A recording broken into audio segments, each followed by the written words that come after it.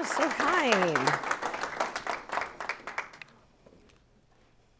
Well, good morning. It is good to be with you this morning, and you can tell that I'm set for the day, but we have just an hour together. A little bit of coffee, a little bit of water. Like I tell my team at work, the coffee makes me a better me, and that's what we do. I do want to acknowledge two people in the room with me today. My husband, Nick Demuth, is right here. And you will hear more why that matters. And my mom, Carlene Gale, is sitting over here at this table. And they drove in an hour and a half. I was already in the city, but they drove in an hour and a half just to be with me. And that is humbling, and I'm grateful, and they do a great job. The opportunity that I have to serve in the Minnesota House of Representatives does not come without family sacrifice. And I will talk about that a little bit more as we move forward during our time together. But I just want to lay a little bit of framework. I need to understand who is in the room, who's choosing to be together for this hour that we have. Are you currently involved in politics or very aware, whether it's on your local, state, or national level? And if you don't mind just kind of putting up a hand, that helps me understand. Thank you. Who has no desire to be a part of politics ever, but you figured out you better learn a little bit of something with what's going on? And that is like, you don't follow it real closely, and that's fine. If there's anybody else that it would be helpful for me to know who you are, because not everybody raised their hands, but we're in a church thing, so I get that.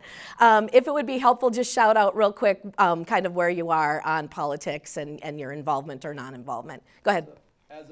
As a pastor, just trying to navigate leading my congregation through turmoil and disagreements and all that political stuff is kind of what I'm interested in. Very good. Thank you. Anybody else? Go ahead. Get more involved with advocacy for early childhood education and kind of bring God into that too, or just have that in my Very good. while I'm serving. Okay. Excellent. Thank you. Anyone else? Go ahead. I'm very aware of what's going on. I know you too. Hi. Very aware but not involved anywhere and trying to figure out how to be involved. Okay. Very good. Thank you. You know, the absolute honor that you have, and I'm going to shout out two more people that are just strolling in. I've got a little more family here, and literally strolling in because they're pushing a stroller. That's why I could say that. But my daughter, Nicole, her husband, Ben, our son-in-law, and their youngest little guy, I don't know if he's sleeping or awake, but one of my grandkids, they are pastors at Stillwater, at Watermark, and so happy to have them here too. And that is Zayn, the baby. He's obviously not sleeping. But, you know, the opportunity that each one of us have to be involved both locally in our church, and that matters. We're plugged in our churches. We need to be involved in our community.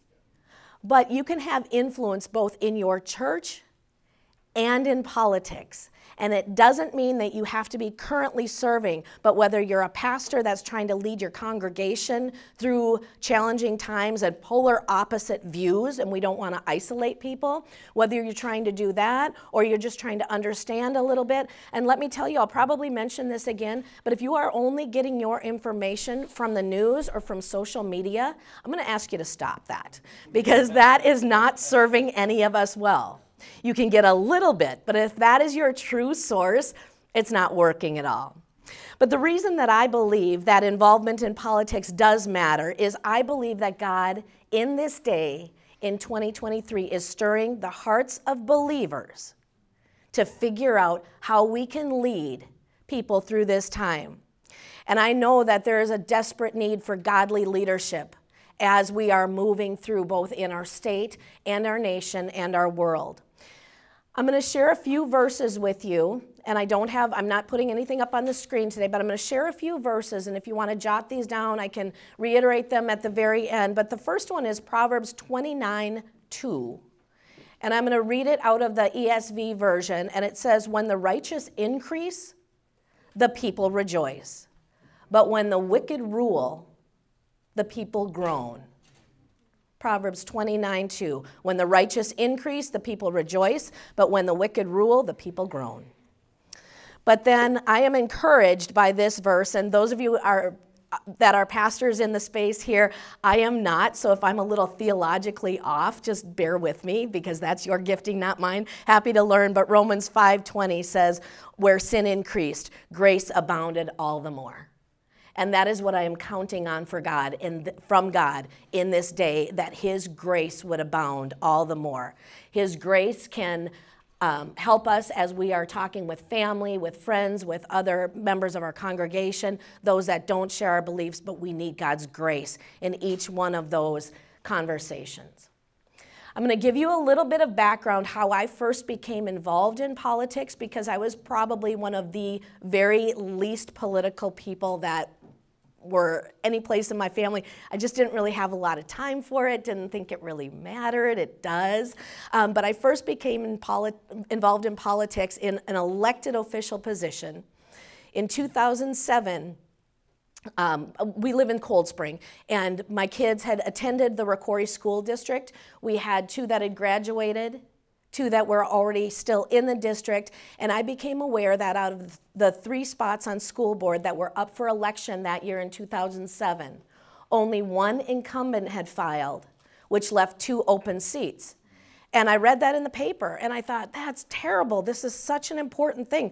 Somebody should do this. And so I ripped that page out of the newspaper, because it was 2007, and we still got a newspaper. I ripped that page out, and I left it at my husband, Nick. I left it at his place for dinner that night. I thought, oh, we have to have a conversation about this. So I said, hey, told him kind of what it said. I said, I think you need to run for the school board. And he said, I would never run for the school board. You do it. And I said, well, I can't do that. And I remember him saying, why not? And I thought, I don't know. Why not? And I didn't really know what it meant, but I looked online to figure out what you needed to do to be involved in school board. And you needed to be 18 years old and a voter in that district. You know, not a whole high bar there. I did have some other conversations, though, with other people that, I talked to some school administrators and just tried to figure out what that meant. What I knew being involved in the school board would do is it affects our taxes, because there's tax dollars that go to educate our kids.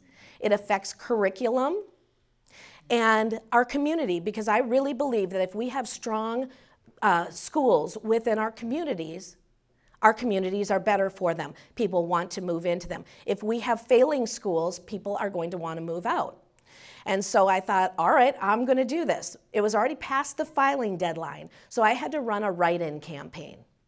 What that meant is I needed enough people in the community that I was serving, so 3 towns and then the townships around. I needed enough people to first know that I was running and I wanted to do the job. They would have to remember my name enough to be able to write it down, and then those that were counting ballots would be able to identify that it was actually me. Well, there was, like I said, 1 incumbent, but then there were 3 people that filed for the other 2 seats. I happened to win that write-in campaign, jumped in, and started to learn what I needed to learn. From there, I ran 2 other following successful campaigns for the next 2 elections on school board, so I did serve for a total of 11 years. But in 2018, at the beginning of the year, I looked back at my 11 years on school board, and I thought, I think I have served well. We got a $29 million building referendum passed. That building was done. Our students had a high graduation rate. Our staff was solid. And I thought, I think I can be done here, and I'm not going to seek re-election. But I didn't know what was going to be next. I just knew I was going to be done. And so as I was going to finish out that term, which was going to end the end of December of 2018, on Memorial Day, so the end of May, Memorial Day of 2018, my representative at the time, his name is Jeff Howe, called my house phone on a holiday. Now, the reason we still had the house phone was because I was on the school board, and I didn't want to take calls on my cell phone from community members 24/7, so I didn't give that number out. Now, normally, because we have kids that live in the city, we did a late dinner, so they would be after traffic, and that call would have gone unanswered. But my mom, who you met, happened to answer the phone on Memorial Day, a house phone on Memorial Day. She came and found me and said, "Hey, Representative Jeff Howe is on the phone for you." At the time, we had some controversy within our district with some administration, and there were some things going on, but I was not the board chair. So in my mind, I'm thinking, why is he calling me about this today? I don't even know him, and I didn't know him. Pick up the phone, hey, this is Lisa, how can I help you? And he said, this is Representative Jeff Howe. Have you ever thought of running for the House of Representatives? My answer to him was, no, that has never crossed my mind, because it didn't. I had never thought of it. What he was going to tell me then was the plan that they had. He was going to be running for the one and only open Senate seat at the time. Our senator, so where I lived mattered, our senator was Michelle Fischbach, who was put into the position of lieutenant governor. When Governor Dayton had to put his then lieutenant governor in to fill for Al Franken, who needed to leave the U.S. Senate because he made bad choices. And so there was this whole trajectory of changes that were going on. They were looking for someone that would run for what was going to be vacated, but regular election, vacated by my representative where I lived, because you have to live in your district. They were looking for somebody so when they made the announcement, they could say, and these are the people that are running. Well, I said, to Representative Howe, we didn't know each other. I said, well, how did you know to call me? He said, my wife remembered that our boys played hockey together 10 years earlier, and he had been deployed at the time. And so we didn't know each other, but he said, she remembered you were on the school board, and so we thought that we would do this. The reason I'm telling you this part of the story is it doesn't matter what your background is or where you are. If God is stirring you, anyone can be involved on any level, without a doubt, for sure. That is so true. So I said, well, Representative Howe, I don't even follow anything on a local level or on a state level because I think you guys fight too much and you don't get anything done. And he said, well, that's really not the case. And I said, that's what the news shows me. And he said, no, that's not it. The way that we make decisions as a family is we talk about them, especially something that was going to be potentially public. And so I went back downstairs and sat down with the family that was there. I'm like, you're not going to believe this call. And we laughed first, and then we started talking about what could I bring to that office. If I chose to do this, what would I be able to actually bring? Elected official experience, conservative values, family matters, business owner, and taking all of those things and putting them together, what could I actually bring to that? Well, I had told Representative Howe that I would call him back on Wednesday, so go from Monday till Wednesday. But that night before, kids left and my husband and I were getting ready for bed, and I said, hold on. There's a verse that I found a couple of weeks ago that I think matters in this case. And that verse was Romans 16:23, and I was in a women's Bible study, and as we were reading, it's where Paul mentions Erastus, the city's director of public works. Now that verse doesn't mean anything to anybody else, but a couple weeks before that call, that verse when I read it illuminated me to the fact that God cared enough that he had Paul write in the Bible something about a public works or a government official in the Bible. And I remember that verse a couple of weeks before this phone call, like, God, you actually care what we do. And I didn't know if that was because I was leaving the school board or what, but God actually cared. I took that verse back to my ladies' Bible study, and I'm like, look at this, God cares. And all of these ladies sitting around went, oh, okay. And I thought, apparently that was just for me. So the night of this phone call from Rep. Howe, when I told Nick, and I grabbed my Bible and I had dated it in there, I underlined, dated it, was May, and I don't have the right Bible because I've been traveling, so I don't have the right Bible to tell you what that was, but I said, look at this, and Nick said, well, there's your answer. You're apparently supposed to do this, and so I had called our one daughter that had been out of town the next morning. I said, you're not going to believe this call. And so, and I told her about it. She said, that's why you said no to leadership for the fall from this same women's Bible study, because God has something else for you. I thought, okay, I better call him back. So I called Representative Howe back that night, and I said, he thought I was calling to tell him no because it was a day early. But I said, I'm going to go ahead and say yes to this, but I don't know what it means. I know nothing about running a political campaign. I don't know what it means. He said, well, first you're going to need to raise $30,000. And I said, no. Social media is free. He said, that's not how this works. And then that opened my mind up to what actually takes campaign finance laws, and it takes money to run for office. Could I change? If I could change that, would I? Yes, I would. But I can tell you that the party that I am involved with the last election by the opposing party, they outspent us on every race up to 5 times. And so it actually takes money. We're not going to talk about that in detail here, but it takes money behind it.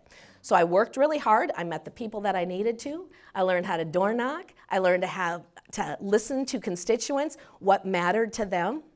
I raised the $30,000 in 3 months, and I did what I needed to do. And by the time that election came, election day, I knew I had left nothing undone. I had served well.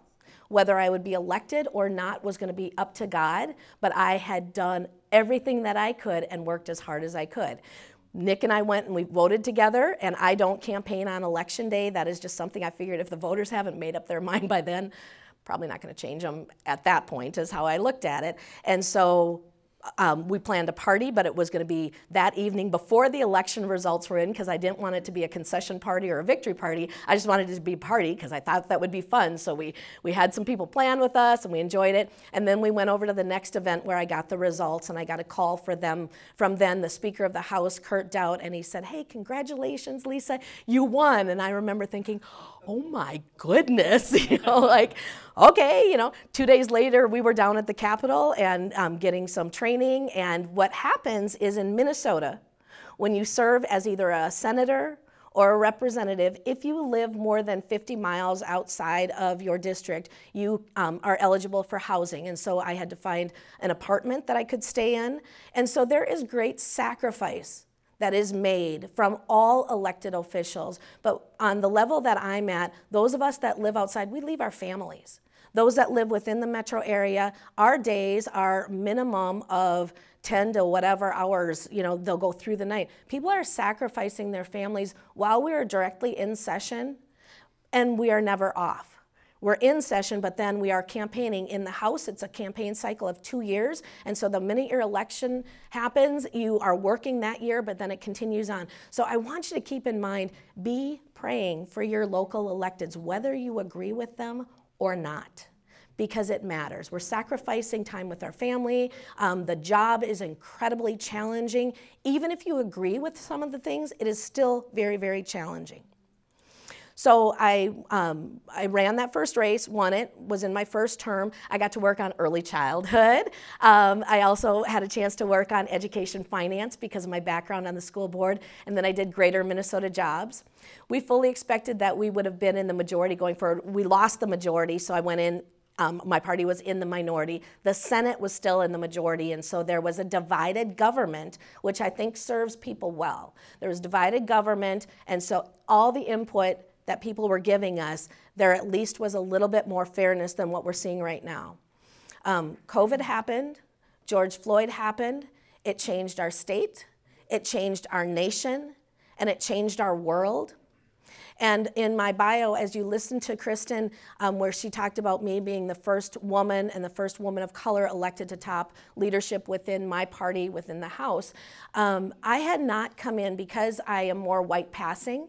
I had not come in when I was first elected to say, hey, I'm Lisa Demuth and I happen to be black and this is the whole thing. I just got in and did the work.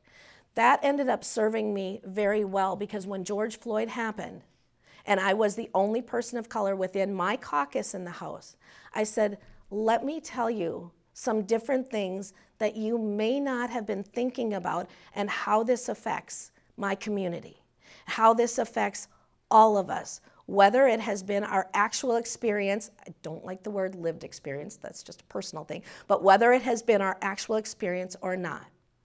When I was growing up, we lived multiple different areas in the metro, but from 7th through 11th grade, we lived on 31st and Elliott in Minneapolis, which was just blocks from George Floyd Square. So when everything was going down over that time, I had 2 computers up at home because of COVID. We were all home, but we were working remotely. I had two computers up. I had my phone. Nick was actually traveling, and I remember trying to go to bed, but having the computers open saying, God, what does this mean? You know, we've seen violence, we've seen racial disparities, we've seen all of these things, but what does this mean? And what are you calling me to do in this moment that you have ordained me for? And we had lived in Painesville. I was born in Painesville. We'd lived there till I was 7, and then we moved to the metro because I was called the N-word almost every day of 1st grade. And I'll tell you another thing that I love how God can redeem and restore, because we moved out of Painesville. That was my experience. I represent Painesville as their state representative, and I had a chance to go back and door knock in 2018. Some of the last names that I remember were very disrespectful to my family. And I didn't go back saying, watch this. I went back saying, God, give me favor. You know, I just want to serve, just give me favor. So taking that experience, thank you. Thank you. Taking that experience and bringing it forward into 2020, I realized, and I remember Nick saying, did you ever think that God would take what you experienced as a little girl and use it for good? And I said, no, because I didn't think it could be. I didn't think it mattered. I didn't know how it worked, but I'm willing and I'm ready to be used by God.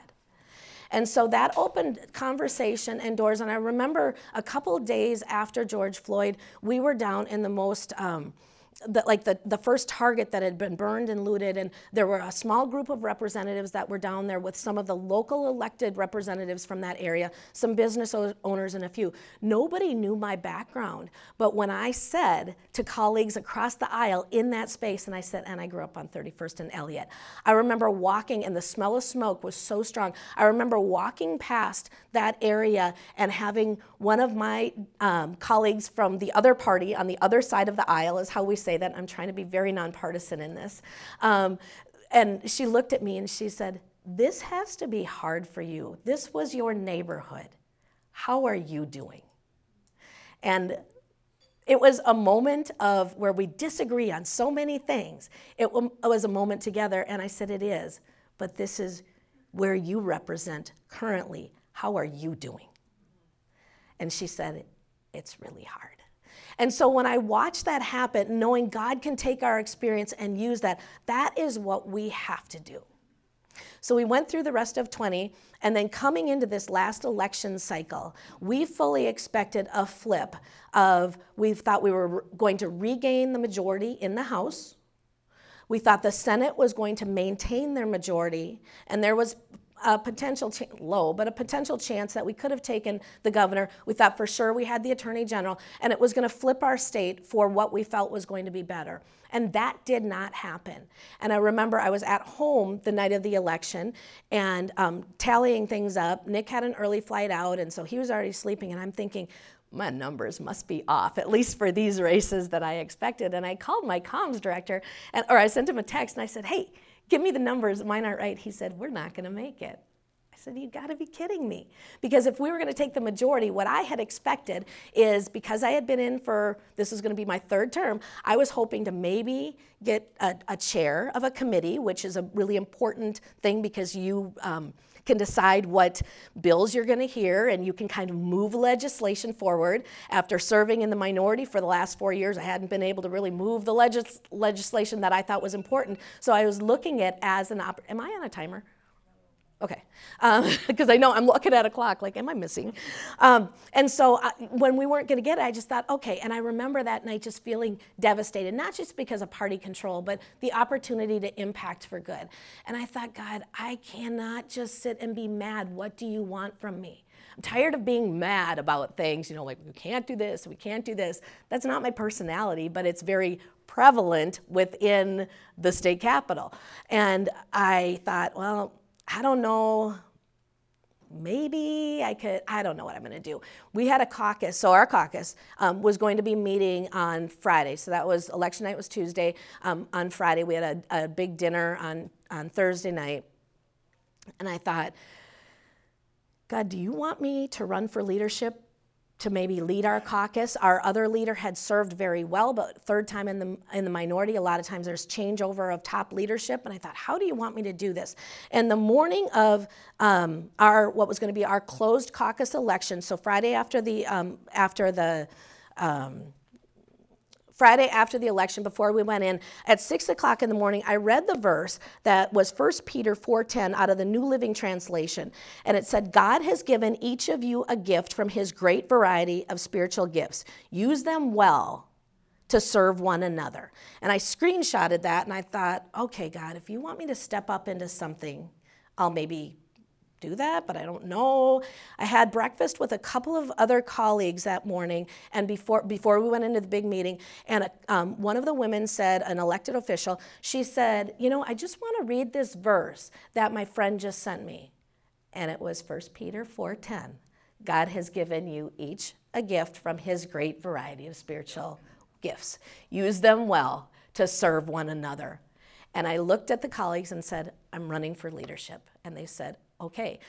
Well, I got in my car, ran over to the Capitol. I tried to call Nick. He did not answer. So all day I'm in this closed caucus, and I can't tell him, hey, by the way, I might be doing this, but I don't know how it'll go. He just didn't answer. And so we go through, and it's a closed caucus, and it is very, think of, there's 64 people in our caucus. Just so put that in perspective, 64 people. By the time the elections happen, we kick out staff, so it is just us. We are all type A, get it done, come on, we have the right answers. You bring that kind of personality together, it is powerful and loud, and it just happens in the space. So I put my name in to run as minority leader. What that position does is it leads the direction of our caucus. It also allows that person, now me, to negotiate toward the end of session with the governor and the other leaders, so the Speaker of the House, the majority leader in the Senate, and the minority leader in the Senate. And it also sets forward a trajectory to regain the majority at the next election. So it's like dual tracks, and it's intense. And I didn't have anything else to bring other than a verse that God gave me that I thought, okay, here we go. And so there were other people that ran. I can't talk too much about that, but someone questioned me, because you have, I can't remember if it's 5 or 8 minutes to present who you are and why it works and why you think you could lead the caucus, and then you're opened up to questions, and they fire them at you, and they are hard. One of the questions that came my way was somebody saying, if you were elected as minority leader, you would then be the first woman of color to lead this. You would be the different face for both the party and our caucus. What does that mean? And I said to the entire group, I said, if you are going to elect me because I'm a woman or because I'm a black woman, do not vote for me for that. Because I didn't want, if elected, I didn't want the next 2 years to be wondering if they really thought I had what it took to lead them, or if they just did it to kind of new face, let's go this way.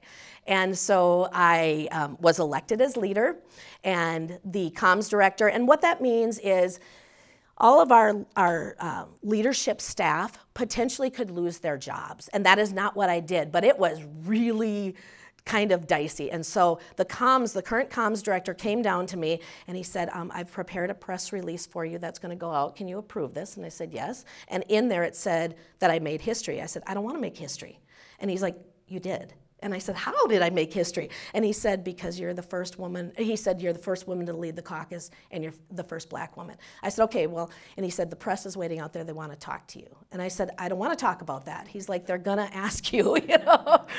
And then I asked him to pull all the leadership staff together. I didn't want them, it was a Friday, I didn't want them to leave not knowing if they had jobs or not. Well, by me doing that, every good intention here, I pulled them together. They're probably thinking that I'm like, goodbye, kind of. I did not do that. I just said, thank you for what you've done. We're going to figure this out together. And I have to tell you, that comms director is my executive director right now for the next 2 years, top leadership level, and he is phenomenal, absolutely phenomenal person.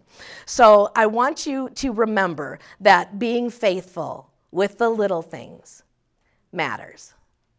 Being faithful in church. I'd been our worship leader when we planted our church in 1993 at River of Life. I'd been our worship leader for 16 years. Did not know what that meant or how to do it, just figured out I'd learn. It gave me an opportunity to lead people and to listen to people. Luke 16:10 says, whoever can be trusted with very little can also be trusted with much. But in my current position, the second half of that verse matters even more. The second half of that verse is, and whoever is dishonest with very little will be dishonest with much. And so my prayer, as I was driving home the night of our caucus elections, realizing, literally thought I was going to have a heart attack. Like, what are we doing here, God? I know that you've empowered me, but oh my goodness. My prayer that night as I was driving home was, God, please keep me humble without requiring you to humiliate me or to be humiliated, because that's a really fine line. Just keep me humble. One of the other things that really had come to mind was I was going to have the opportunity to both lead 63 other members, our entire staff, and the state, and I sensed God saying, leave people better than you found them. And that means your colleagues, your staff, and the state of Minnesota. In the best way you can, and the best influence that you have, leave people better than you found them. So I want to give you a little bit of an update, and we will save a few minutes at the end for questions, but I want to give you an update on some of the things that are going on in Minnesota right now, because as you're watching and hearing things, there are some very, very concerning things that are happening. So far, and let me tell you, there is one-party control in the state of Minnesota right now, and that means that they can determine the bills that are heard, the laws that are made, and the direction our state goes without input from anyone else. The majority in the Senate is held by one member, and the breakdown in the House is there are 64 people in my party, and then there are 70 in the other party. And so it is very tightly held. And that means almost just under 50% of Minnesotans are not being fairly represented if the controlling party is not having the conversations and pulling people together and listening from all points. So regardless of where you stand politically, it's a very, very tight margin. But some of the things that have already happened in Minnesota is the abortion reproductive rights have been signed into law that was passed. That was House File 1 by the majority in the House. That means that was their number one goal, was to guarantee abortion rights in the state of Minnesota. Now back, if you look, when Roe versus Wade was overturned by the Supreme Court, that did not change. It was not going to change anything in the state of Minnesota, because of a court case, Doe v. Gomez, back in the 90s, constitutionally guaranteed the right to abortion in our state. So the change with Roe had nothing to do with Minnesota. So the law that was put forth as House File 1 was an over and above, and that has been signed into law, passed the House, passed the Senate, signed into law by the governor. The most concerning part of that is there are no guardrails in there. There is nothing to keep anyone safe in there. And just a couple of the things is it's reproductive rights, which includes abortion, sterilization, or whatever. And there is no minimum age limit. So when we know we have human trafficking in Minnesota, and a trafficker may have to bring a girl in for multiple abortions, with no parental notification, that trafficker can bring that girl in for sterilization and never have to worry about that problem. We had amendments that we offered on the House floor to try to put in some guardrails. We weren't going to be able to get rid of it. And some of you that are very pro-life have come at us saying, well, why wouldn't you try to eliminate that? You know, if we could put guardrails in and save some lives, it's better than doing nothing. Are we pro-life? Absolutely. Are we fighting for that? Yes. But it has to be measured. It absolutely has to be measured, or we will get nothing done. One of the other amendments that we had offered was to make sure that places that are providing abortion care would be licensed and inspected. Currently, they are not. My nail salon is licensed and inspected on a regular basis. So what we were trying to do is just bringing forward and to the public's knowledge of how bad this bill actually was and now the law is. No safe guardrails. If Second and third trimester abortions, we tried to get them at least provided into a healthcare facility. That was voted down, and that day was going to be my very first test as the new leader of our caucus. What we talk about is not taking the bait. So when we are baited into a conversation that takes us off the topic, that is not going to serve us well, we do a really good job in the legislature of getting like spun up on something and getting the focus completely away from where our messaging wanted to be. So our caucus met together when we knew this was coming forward. We had our amendments that were very strategic, some that I've already mentioned, making sure that the parents could be notified. We were strategic in those. We talked about not going off the cuff and sticking to the message that we needed it to be, not taking the bait, and to stay with our plan. And like I said, wrangling 64 members was potentially a challenge. And I am so proud of the way that we did that in the House. It was a devastating day, and it was very, very heavy. When we caucused the bill, that means just kind of went through it and all the details on, it was going to be up on a Thursday. We talked about it Tuesday night, and one of my members toward the end said, we should pray about this. And I said, oh, yes, we should. Yes, that would be great. And so I had announced, I said, when we go in at 3 o'clock to talk through the last bits of the bill before we go onto the actual floor at 3:30, we'll meet at 2:58 for anybody that wants to come and pray. And this is in our private caucus room. We'll meet at 2:58. One of the things that I wanted to do, even though faith is incredibly important to me, I didn't want to take us so far that people that were maybe on the edge didn't think we were going to get the work done within our own group. And so I said, we'll meet at 2:58, and then we'll start working on the actual work at 3 o'clock, and we'll go down to the floor. Every single one of my members and every single one of our staff were in that room at 2:58, actually a little bit earlier to pray. I had another member pray. It was short, sweet, kind of got to the point. We walked through everything that we needed to do, and then we went onto the House floor, and you could feel the oppression on the House floor. But our members stayed together on message. I was very proud of the way they worked together. They trusted my leadership, and it worked. The strategy worked. And so I said, I announced, let's quick caucus. That means going down to our room. And I just didn't want everybody to go off for the weekend. And we went down, we got down there, and I mean, we were high-fiving. The bill itself was terrible, but we stuck together and did what we could for Minnesotans. Somebody else said, we prayed before. Let's quick pray after. And I said, go ahead, somebody else lead that, because I didn't want it to just be me. Somebody else led it, a new member, and that was such a win for us going forward. Did it change the outcome? No. But did it change hearts and lives in that room? I believe, yes, it did somehow. Some of the other things that are going through is the gender affirming care, or the trans rights bill. We heard that on the House floor. That particular bill, a couple of weeks ago, that particular bill brought us all the way through the night.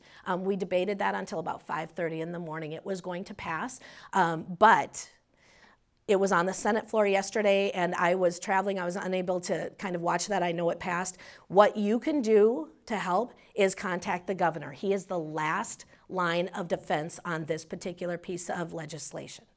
But I want to tell you the day that the gender affirming care was going to be up, what that does is there is no minimum age, so anyone could seek gender affirming care, trans rights at any age. And the other very, very concerning part of that bill is it doesn't have to be a parent. It says it could be a parent or an entity. No definition of what an entity is. Someone also could bring a child from out of state into our state for gender affirming care, and there would be nothing that either the other parent or anyone could do to stop it. It infringes on parental rights. And when people are making decisions as 18 and above as adults, that's one thing. I don't have to agree, but that's one thing. These are our children that this is being done to, and it is devastating. The governor is our very last defense because it passed in the House and it passed in the Senate. Complete party line votes, but that's why party matters. There was no backstop to it. There's also a bill that was passed Thursday on the House. I'm not sure where it's going to land. It would limit funding for post-secondary education students, so PSEO students that choose a faith-based college that they want to go to. It would eliminate the funding that typically would flow to them if that college, Crown College, University of Northwestern, if they require a faith statement. And we've never crossed that line at all. And so that was passed in the House, hasn't been heard in the Senate yet, but it is part of the education bill. There's also a lot of pressures on businesses coming up with a paid family leave. That sounds like a great thing, but it will decimate our businesses because it is unaffordable. But I want to go back to the things that are being pushed forward that harm our children. And you know who seeks to harm our children when it comes right down to it. It is Satan. That is his goal, is to harm our children. So there's a few verses that have come to me, and one is Luke 17, 1 through 2, and in the ESV again, and it says, "And Jesus said to his disciples, 'Temptations to sin are sure to come, but woe to the one through whom they come. It would be better for him if a millstone were hung around his neck and he were cast into the sea, than that he should cause one of these little ones to sin.'" And if we are pushing trans rights on children, that is what we are accountable and responsible for. So there's a group called Minnesota Family Council that has a group of pastors that flood around the Capitol. Like there'll be 2, 3, 4 of them. Great organization as far as I've been able to get to know them. And these pastors will meet with any legislator. They're there to encourage or to just kind of be present. And the morning that we were going to hear, the day that we were going to hear the trans rights bill was a heavy bill. Like it felt heavier and worse than even the abortion bill. I happened to run into one of these pastors, Pastor Brent, and he actually pastors Life 21 in Northfield. And I caught him on the stairs, and he's like, "Today is a hard day for you guys." And I said, "I know." He said, "We are here. We are praying for you." He said, "But I want to share a verse with you." In Ephesians, it says, because he said, "I am mad." He said, "I am angry with what is going on in our state." And I looked at him and I'm like, well, me too, but wow, you know? And he said, but Ephesians 4 says, "Be angry, yet do not sin." And he said, so if we allow our anger to turn into bitterness and sin, it's not going to do anything. And I walked back to my office, I grabbed my Bible, and I'm looking it up. And so I really want to encourage you. I'm going to read this to you because it's just that important. Ephesians 4, 26 through 32 in the Amplified says, "Be angry at sin, at immorality, at injustice, at ungodly behavior, yet do not sin. Do not let your anger to cause you shame or allow it to last until the sun goes down.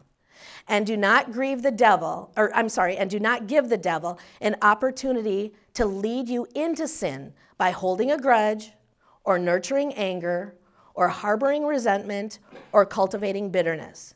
Do not let unwholesome, foul, profane, worthless, or vulgar words to ever come out of your mouth, but only such speech as is good for building up others according to the need and the occasion, so that it will be a blessing to those who hear you speak.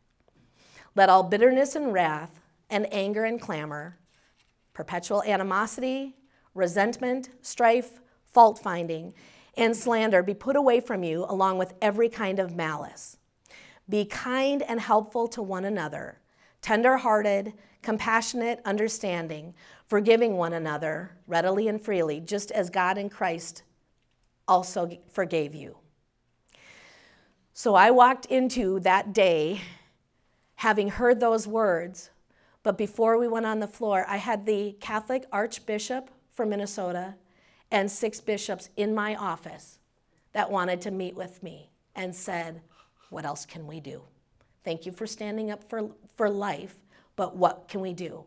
I was able to have that conversation with them saying, this is why this bill matters, the gender-affirming trans bill. It matters. We're concerned. I said, please talk to our governor. You seem to be able to get him to move when it came to our church lockdowns. You were able to get him to shift a little bit on that. Talk to him, please. But then I quoted this verse to them, and I said, "And we can be angry and do not sin." And they prayed for me. They said, "Can we have," and I don't remember the bishop's name, but they said, "Can we pray for you?" I said, "Please do." And I walked out of that knowing that God was with us. And I always have a playlist that I will play on the way into work, partway through. I'll just kind of flip it over and it'll be random songs, Firm Foundation. I've got Joy in Chaos. I have Peace That Makes No Sense. And that's what I'm holding on to. But when I know that God's presence is in me, and I can bring that into the space that he has called me for this time, and other of my colleagues that are bringing the light of Jesus in, and we are not willing to give up, even though it is incredibly challenging, that's what it's going to take to make a difference in our state, for our children, for our families, and for our future. And in this room, I mean, we have read the end of the book. We know how this ends, but it's really rough right now. So before we go to questions, I just want to encourage you on what you can do. What I would ask you to do is pray for all leaders, whether you agree with them politically, religiously, or not. Pray for all leaders. For me, and I would encourage you the same, to repent. For me, it was to repent from complacency. The story I told you that I had talked to my representative said, I never even follow things. You just fight too much. Why would I pay attention? I had to repent from complacency because I was not paying attention to what was going on around right where I was for my entire life in Minnesota. I would ask you to be kind, to have conversations. You don't have to initiate them all the time, but have those conversations, whether it's friends, families, colleagues, whoever that is. But like I said, don't take the bait. Just because you have a conversation, you can agree to disagree without agreeing with a controversial thing. You can agree to disagree, and you can be kind. Stay informed. Don't use the, I don't even pay attention again. Stay informed. Follow the bills. Follow what's going on. That's an easy thing to do on the Minnesota legislature website. I can kind of give you more information if you need. Google search it, however you want to do it. But speak up. Contacting your local elected people matters. When we hear from people, we actually respond to that. Now, you can contact your local whether it's school board, whether it is city council, contact somebody locally, but you can also contact the chairs in the Minnesota legislature, whether it's a chair of a committee in the Senate or a chair of a committee in the House, and let them know what you think about something that they're actually hearing. But I want to caution you on that. There is a faith leader, not directly involved with me, but a faith leader that decided he was going to contact the chair of the Health Finance Committee before the abortion bill was going to come up, and he blind copied me on that. And in the line, and I mean, he talks about, he leads Bible studies, and he's a person of faith, but in this case, I believe he missed it, because in the subject line of a bill that he was sending to the committee chair, he said, all of you Democrats are murderers. And then he went on to quote scripture and different things within this email.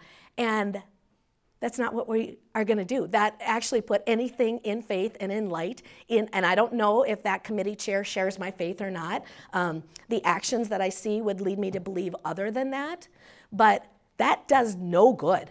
And so if you can't be kind in your word, written or spoken, just keep it till God, you can be angry, but do not sin. And that did not move us forward. So just be kind in the way you do it.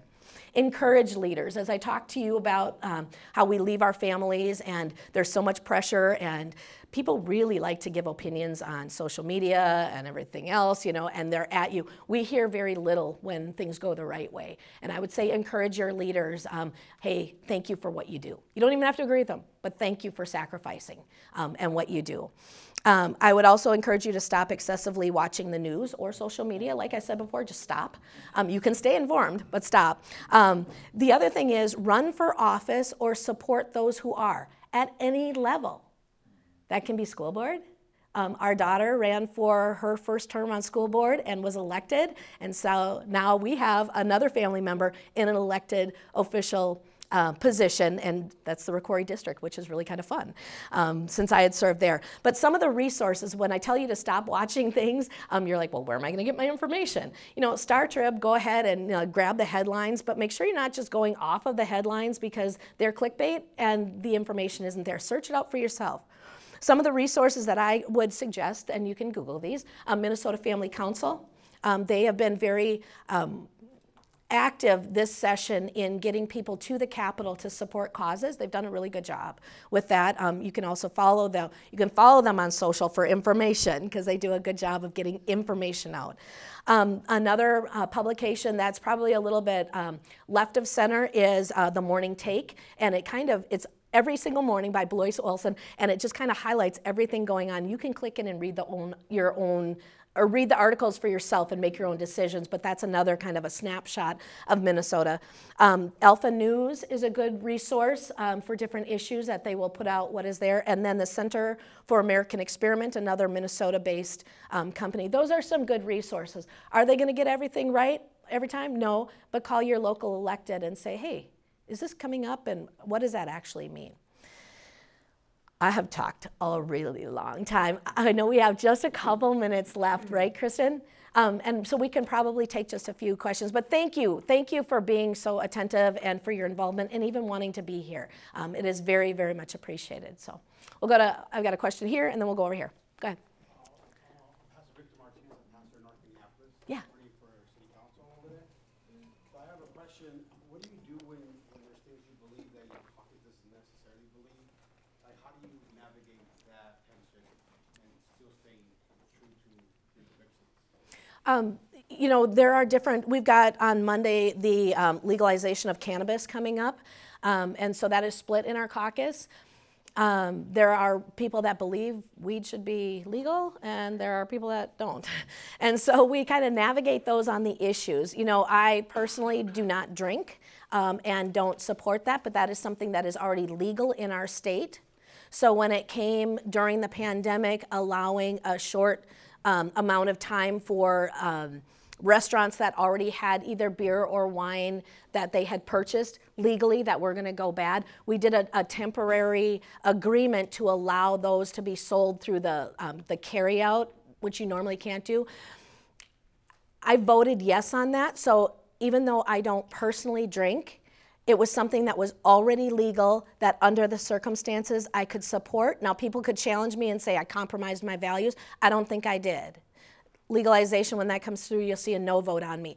So I think learning about the issue, not compromising who you are, but learning completely about the issue and then taking a stand for it, but not in your face, this is my decision, so all of you are wrong, but trying to have those kind and open conversations. Those are things that have worked well for me.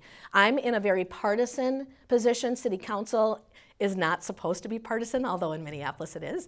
But it is not supposed to be partisan, so a little different world. The people that I'm directly serving within my caucus, with the exception of a few issues, we see very close together. But thank you for considering running. I think that takes a lot, and Minneapolis needs you. We'll go back here. Our daughter lives in New Mexico, and they passed similar laws, abortion and transgender. They are trying to start a petition that would make a referendum in 2024. If they can get enough signatures on a petition, the law is stopped until the referendum. Do you know if that's available in Minnesota? I can't speak to what's going on in New Mexico, but in Minnesota, for the topic of abortion, that is already constitutionally guaranteed back from the 90s because of Doe v. Gomez. That would not happen. We would have to constitutionally remove that. The extra law that has been put in on the books this year would probably prevent it. Time for one more. We'll go back here. Is prayer partisan in the House, or is it bipartisan? So when we are on the House floor, we have what's called prayer by the chaplain, and my son-in-law Ben has done that for us before, which is lovely. Anyone can be invited to give that prayer, and it goes through a process through the chief clerk's office. You don't have to, it's before the roll is taken, so we do the prayer by the chaplain, then the Pledge of Allegiance, and then they take the roll. So you don't necessarily have to be in there. But all faiths, being legal in Minnesota, are represented in that. And I do have colleagues that have said, we're not going to be a part of that because we don't agree with, like we had I'm not going to say. We just, it's public and you can see it, but we've had some that are very far from God.